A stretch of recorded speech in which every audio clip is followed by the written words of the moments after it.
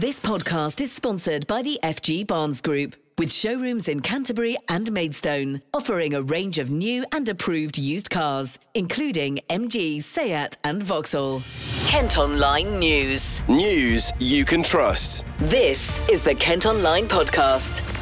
Nicola Everett. Hello, it's Wednesday, July the 27th. Thanks ever so much for downloading today's podcast. Hope you're okay. And is football finally coming home? Well, England's women are through to the final of the Euros after an incredible 4-0 win over Sweden in Sheffield last night. That's what this country's all about. It's the spirit. It's going to win us the game on Sunday. You've got to be proud to be British, proud to be English. Look at those girls. They've brought it home and we are going to win. What a match. It was brilliant and we're so excited now. We're in the final. It's coming home. And the highlight was an incredibly cheeky backheel goal from Kent's very own Alessia Russo. I don't really remember too much about it. I just thought that it was the quickest route to get it in the back of the net without having to turn.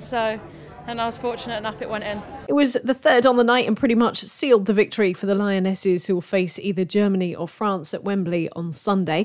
Alessia has posted on Insta pics of that goal saying, "What a night. Sheffield was unbelievable. Next up, Wembley."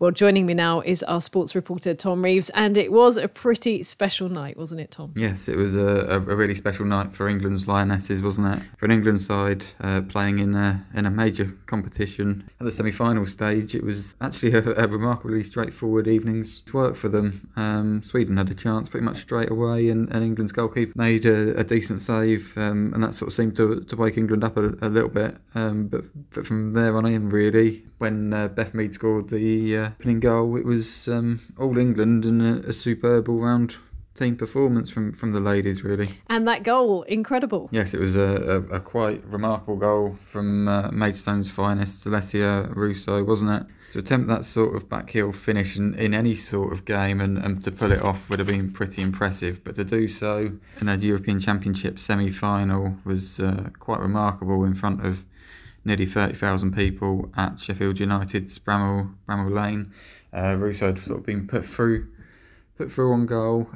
Sweden's goalkeeper made a good save initially to deny Russo, who'd picked up the loose ball, but now with her back to goal and being tightly marked by a Sweden player, looked like they were going to sort of have to start sort of recycle the attack and start again, I suppose. But a brilliant piece of skill, the back heel from Russo caught Sweden napping and saw the ball go into the back of the net for England's third goal, and it was it was quite something to watch, really. I'm not sure if I've ever seen a goal quite like that before, and like I say, to do it on any stage is quite impressive, but to do it on that sort of stage was really remarkable. So it's the second semi-final tonight then, Tom. Talk us through who England could meet at Wembley. Germany against France. That looks like it's got all the makings of being a classic as well. I'm sure England's team will be watching on and sort of keeping a close eye on it tonight as they begin their preparations for Sunday's final. Win or lose on Sunday, how much do you think this has done for women's football? Yeah, the whole tournament has done a massive amount for women's football, really. It's been great seeing the nation get behind the Lionesses, with all the matches being on primetime TV has obviously made a big difference, and hopefully Russo and co can get the job done on Sunday at Wembley. Tom, thank you ever so much. Well, let's hear more now from Alessia Russo, who started her career at Bearsted FC. She's been telling the Lionesses' socials about that goal. How are you feeling? You got over that one? Yeah, I think we're still buzzing. What a night. And yeah, special occasion, and now we're off to Wembley. Come on, you have to talk us through that goal. Now I've had a look at it back, I still don't really know what was going through my head, to be honest. I just thought that was the best route to get it in the goal as quick as possible after I missed the sitter that Fran set up. So yeah, I just thought that was the best way to get it in as quickly as possible. Did you know as soon as it came off you'd hit it pretty well? Yeah, I knew I connected with it quite well. I mean, I can't say I expected it to go in. It was almost just like a little bit of a hit and hope, and fortunately enough it went in. Was your phone blown up overnight? Yeah, a little bit. Had some lovely messages of support and everyone excited for the final now at Wembley, and we all can't wait. England in the final at Wembley, how good does that sound? Amazing. I think, what dreams are made of. That's what we started this tournament with the hope in mind, and now we've got it on Sunday, and we want to go out there and put on a performance that everyone's proud of. Thank you. Next stop is indeed Wembley. Kick-off on Sunday is at 5 p.m. Kent Online News. Next today, and it's been a pretty difficult journey to work if you absolutely have to travel by train in Kent. Members of the RMT union have walked out again in a dispute over pay, jobs and conditions. It means very few services in the county have been running today, and in fact the advice was to avoid travelling by rail if at all possible. Antonio Fletcher is an employment expert from Whitehead Monkton Solicitors in Maidstone and hopes companies have been flexible. If it's someone that can work just as well and just as productively at home, why would you put them through the extra hassle and potentially expense of having to get in, because you might just end up with a disgruntled member of staff. The only lines that have been running today are Ashford to St Pancras International via Ebbsfleet and Dartford and Sevenoaks to London Bridge. Well, services started later and are finishing much earlier. There's also likely to be a knock-on effect tomorrow as well. And while the disruption continues, with further strike dates planned for August, Network Rail are urging the union involved to get back around the negotiating table. Paul Dent-Jones is from the company and has been talking me through the pay rise they've proposed. We want to give our people a pay rise. We recognise that the cost of living is on the increase. Everything costs more these days. And we want to give our people a pay rise because they deserve one. They've worked flat out throughout COVID. But the challenge for us is that we're a taxpayer-funded organisation and we've got to work out how to pay for it. So, recently we tabled what we believe to be a good and affordable offer. So an 8% pay rise over 2 years, which includes all kinds of benefits and bonuses, 75% discounted rail travel for RMT members and their families, and the guarantee of no compulsory redundancy. So we think that's a fair and affordable offer. So it's really disappointing that the RMT's response to that was to simply announce more strike dates, which is going to cause more misery for our passengers. So, in a nutshell, the railway is funded by taxpayers and tickets, and, taxpayers have already shelled out around £600 per household just throughout COVID to keep the industry afloat when no one was travelling. Passengers already pay enough for their fares, we think so, and we don't believe that they should pay any more. So really, it's down to us to get back around the negotiating table, work out what things we need to change, what outdated working practices that we can get rid of so that we can make the efficiencies we need, which will enable us to not only run a safer and better railway for our passengers, but it will give us the money that we need to give our people a decent pay rise. Obviously, there's been talk about job security and perhaps some jobs could go with the introduction of new technology. Is that one of the biggest concerns amongst the union as far as you're aware? Yeah, I think that is a concern amongst the union. You'll have to ask them. But like I said, our offer, we've tabled a fair and affordable offer. We're talking 8% over 2 years. There's a guarantee of no compulsory redundancies, 75% discounted rail travel for RMT members and their families, and benefits and bonuses. So we think that's a good offer, and we want to get back around the table with the RMT to try and sort this out. It's been spoken about a bit of a summer of discontent, and for those in Kent, after seeing the scenes we saw on the motorways less than a week ago, it's not great for people wanting to travel at the moment, is it? You get held up at the ports and then can't get on a train either. How do you feel for those who are wanting to just start to enjoy the summer holidays at the moment? Oh, look, I get it. It's really frustrating and I really empathise with them because I'm a passenger myself, and it's rubbish when the trains aren't running or when you can't get to where you need to be on time. So all I can say is I'm really sorry once again. But, rest assured we are doing everything we can to try and keep some services running, but there's still going to be this severe disruption. So if you have to travel, just make sure that you check before you do so. Check your last trains home because they're going to finish much earlier, as early as 4:30 p.m. and check your trains the following day. Union boss Mick Lynch has been on a picket line in London today. This is what he had to say. The people behind me are ordinary men and women in this country. They work hard to deliver the railway service. And what they don't want to do is see their wages diluted, their terms and conditions diluted, and their contracts of employment ripped up. So I'm not a militant. I'm not even a member of a political party, and I haven't been for 30 years. So the idea that we're running some ideological campaign is nonsense, frankly. What we want to do is get a settlement to a straightforward industrial dispute on jobs, pay and conditions. And we could do that if Grant Shapps would allow the companies to negotiate freely, and he hadn't cut £2 billion from the funding of the National Railway and £2 billion from the London Underground in the last few weeks. You can let us know what you think of the strike action by leaving a comment on the story on our website. Some other news in brief for you now, and it's emerged a Sheppey man who died after crashing his BMW on the M2 had been driving at 117 miles per hour. 25-year-old Frankie Wright from Sheerness wasn't wearing a seatbelt when his car flipped onto its roof on the motorway near Chatham in February. A sex offender from Sandwich who abused boys and girls has been locked up for 12 years. Police discovered evidence of harm against children on computer hard drives after searching Daniel Nolken's home in Whitefriars Meadow. The 23-year-old's been convicted of 18 offences. He'll serve another 4 years on licence. A 35-year-old man's been arrested on suspicion of firearms offences after a grenade was found at a property in Dover. Police and the bomb squad were called to Lascelles Street yesterday, with officers still at the scene. And 2 men have been questioned after violence broke out on Folkestone Harbour. A man was hit with a spanner when 2 groups clashed in the Stade last Monday. A white Mercedes was also damaged. This podcast is sponsored by the FG Barnes Group, with car dealerships in Canterbury and Maidstone. Now, a woman has described the moment she was knocked down by an e-scooter in a hit and run in Canterbury. Sarah Carter was left seriously injured and needed surgery after it happened earlier this month.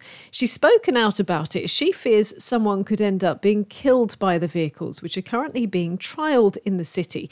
This is Sarah chatting to our reporter, Gerry Warren. I was walking towards the goods shed on Station Road West, and suddenly I was knocked over by an e-scooter which came flying out of on my left-hand side, knocked me over, and I found myself on the ground with a fractured wrist, fractures to the face, jaw, and lacerations to the chin.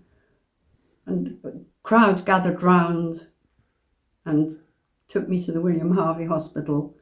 I subsequently had surgery, and I'm suffering long term from the injuries. I am strongly of the opinion that these scooters are lethal. I'm a fit person, but had I not been, I could have broken my hip, I could have had a head fracture.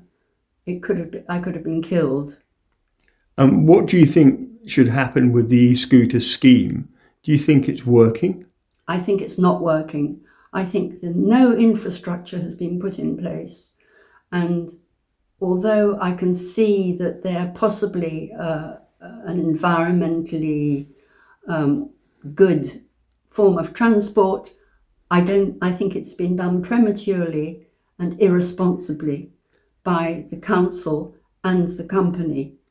And your worry is that someone will be killed? I'm absolutely worried that someone will be killed, and further accidents of my kind will happen. Well, we do wish Sarah all the very best with her recovery. The company that are currently running the trial in Canterbury say the rider involved in that collision was immediately identified and blocked from using the service. They go on to say they're now working with the police to share their details. The people running Canterbury Food Bank have revealed their annual grocery bill has jumped by more than 4,000% as donations slump and prices soar. Bosses have described described a real food emergency as the price of its shopping, which supplements items donated by the public, increased from £800 a year to more than £35,000.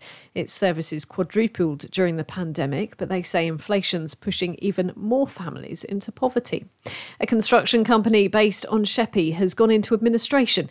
More than 50 jobs have been lost at Elicon, which has its headquarters on the Regis Business Park in Sheerness.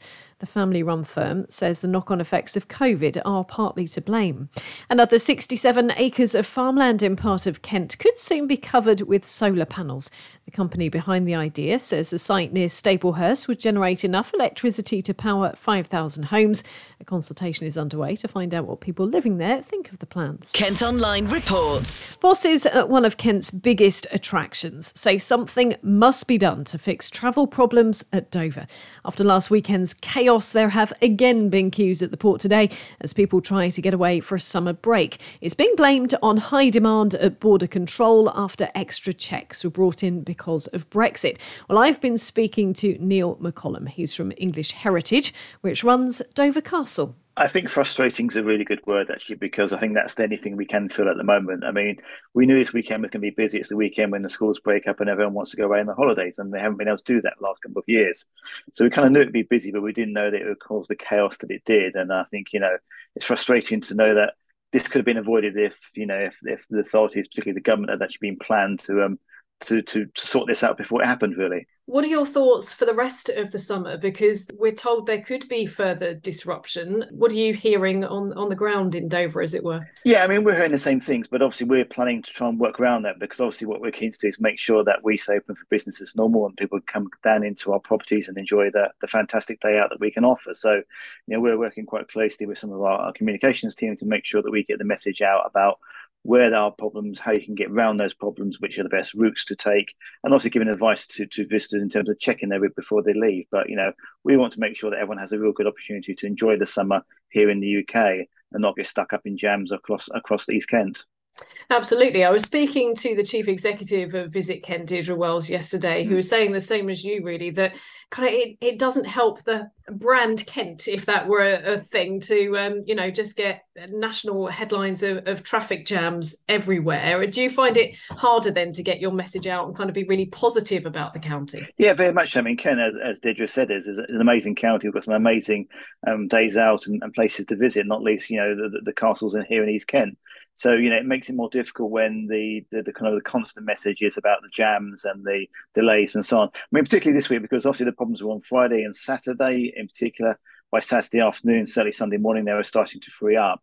And certainly in the last 2 to 3 days, there have been no problems at all. Yet, obviously, the message is still quite high in terms of the media, and people's perceptions are that East Kent is still jammed up. Yet at the moment, it's all flowing fine. I guess it's quite early to tell, but would you have any idea as to how footfall was affected over the weekend? Would you have expected it to be particularly busy that first weekend of the holidays? Yeah, I think we're probably about 50% down on what we would have expected for this time in a normal year. I mean, it's hard to judge exactly, because obviously the last 2 years haven't been very normal. But if we go back to, say, 2019, we would have expected about double the amount of visitors for this weekend. So I think, we can safely say that that's the impact it's had on our business. And obviously those that did arrive and get through the traffic jams probably didn't have the best day out, because obviously they've been stuck in traffic jams getting to the castle. So, hopefully they had an enjoyable day out once they got to the castle anyway. As you mentioned there, this is kind of the first summer back, as it were, after the pandemic. How vital is it that you do have a good summer and you do welcome a lot of visitors? It's hugely vital for us. I mean, we're a charity. We run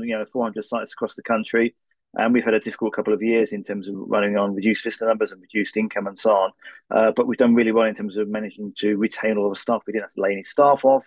We're still here. We're still open. And so, we saw this year as being the kind of the first bounce back year. We knew it'd be difficult because obviously, it's the first year after the pandemic, and it will take a while for the overseas visitors to come back to the UK in any large numbers, although we are seeing them already.